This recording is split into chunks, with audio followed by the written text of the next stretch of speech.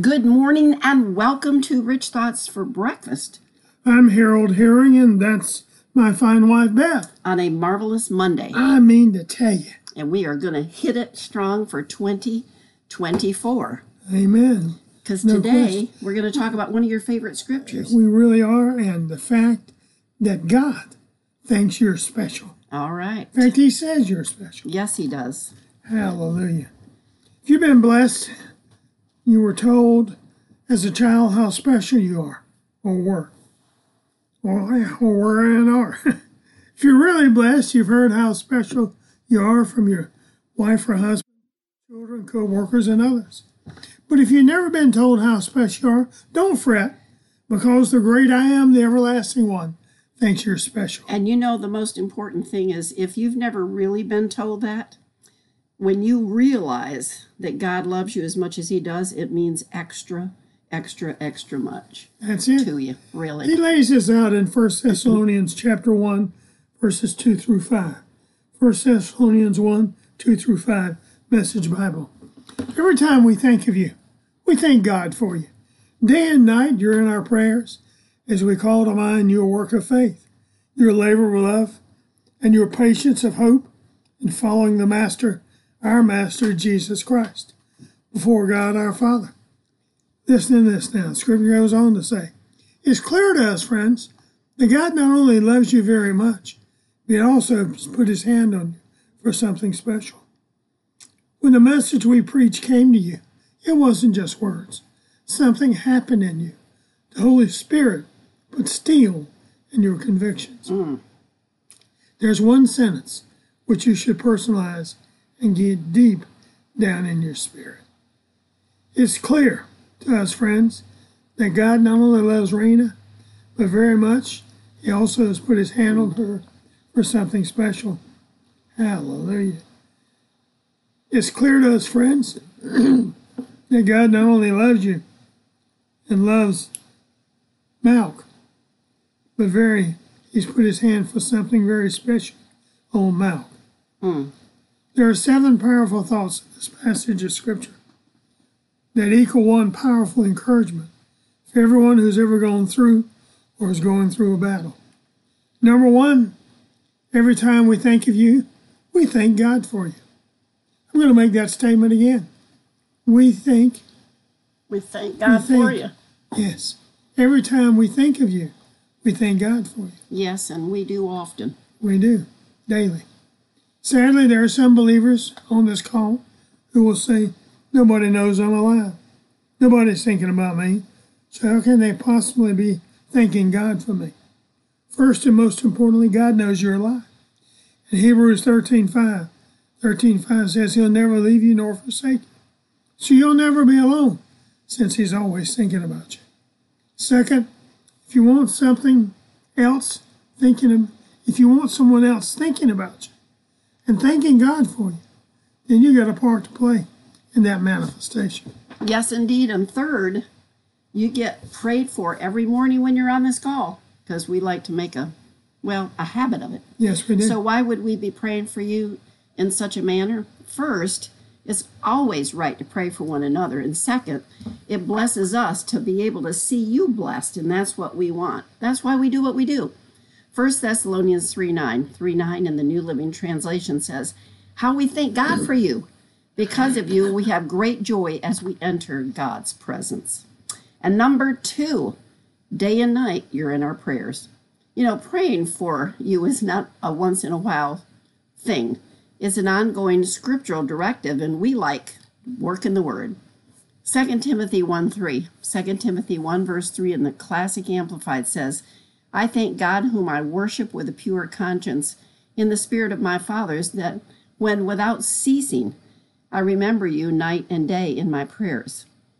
When we pray for one another on a continual basis, there's a powerful scriptural dynamic that gets loosed into our lives, and we love this.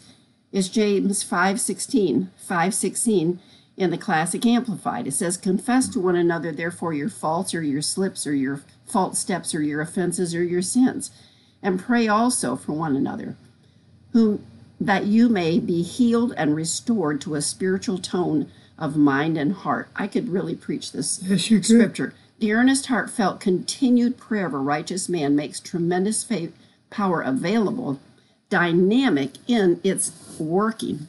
Number 3. Ooh, I could pray. I could just really want to preach on that, but Well, do I it. will refrain for the moment. But Okay. maybe later. Soon. Number 3, we will remember what you've done and who you are. Not only are we to pray for one another without ceasing, we're to recall all the good things that you've done, bring them to our remembrance, and more importantly, to our attention. To his attention. His attention, I'm sorry. His attention. 1 Thessalonians 1:3, Message Bible.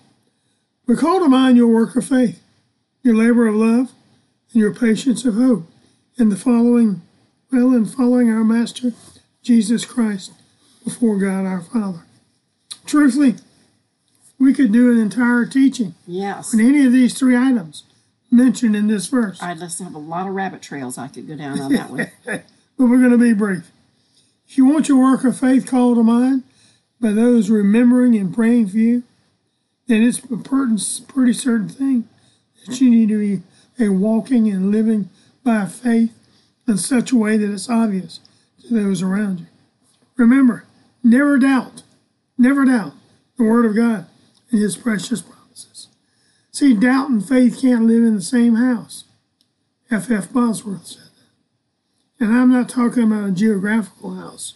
We're talking about you. The temple of the Holy Spirit. As a born-again believer, everything we say, do, or think should be done in love, according to the Word.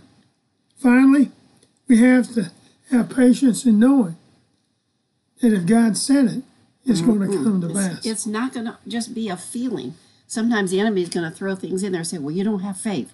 You don't have this. Say, hey, you're a liar. And That's I'm right. standing on the Word. It doesn't matter what I feel. I am standing on the Word because Numbers 23:19 says God is not a man that he should lie.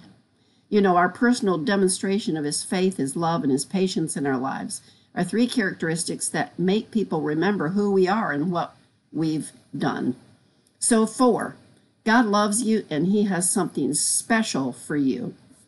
You know, years ago, there was a church lady, good gracious, on Saturday Night Live. That's been a number of years ago. And she goes, we didn't watch it, but we used to sure hear about it from other people. Because we had a gal that worked for us, and she goes, you're special. Can you say special? But, you know, even though all that mockery, so to speak, you know, the truth of the matter is that God does think you're special. And that he is not a fictional character. He is the maker of heaven and earth, the Yes. creator. And he loves you. And he thinks that you are top of the line because he would never have chosen you if he didn't. And you are made in his image. So when God has his hand on you, you can do special things. He'll do special things through you beyond human comprehension. We don't want to miss any of those manifestations that he wants to use. Sometimes even a word to somebody, you have no idea the impact it has on their lives. Number 5, the Bible's more than just words to you. It's a lifestyle. Neither God nor the Bible are to be treated like a spare tire on a car, only used in case of emergency. Thank God everybody listening to this call is on board and This can also, understands. yes, this can also be an entire teaching. But we think the words found in Job 23:12, New Living Translation, really kind of says it. I have not departed from his commands, but we have treasured his words more than daily food. Chewing on the word should be just as important as the food you eat, because they both sustain life. That is so true. Number 6, something has happened in you. As you receive and act on what we were talking about in 1 Thessalonians 1:2-5, then it becomes clearly obvious that you're not the same person you used to be.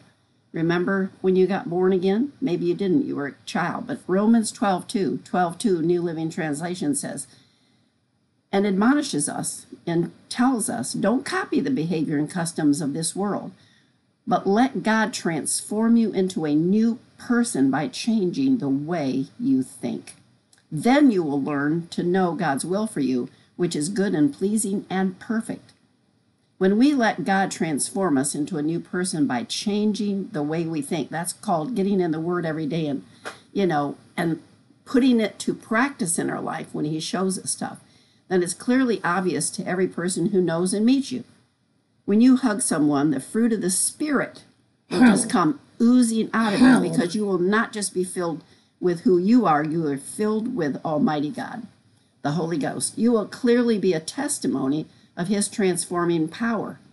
The desire to be a better person comes from our Heavenly Father because it is built into our DNA. However, we are the ones who choose whether we want to live in His Word or not. Number 7, the Holy Spirit will put steel in your convictions. One of your favorite phrases. I know.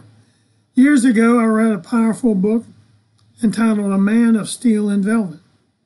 The book is available, interestingly enough, as a free download. Simply go to google.com and type Man of Steel and Velvet,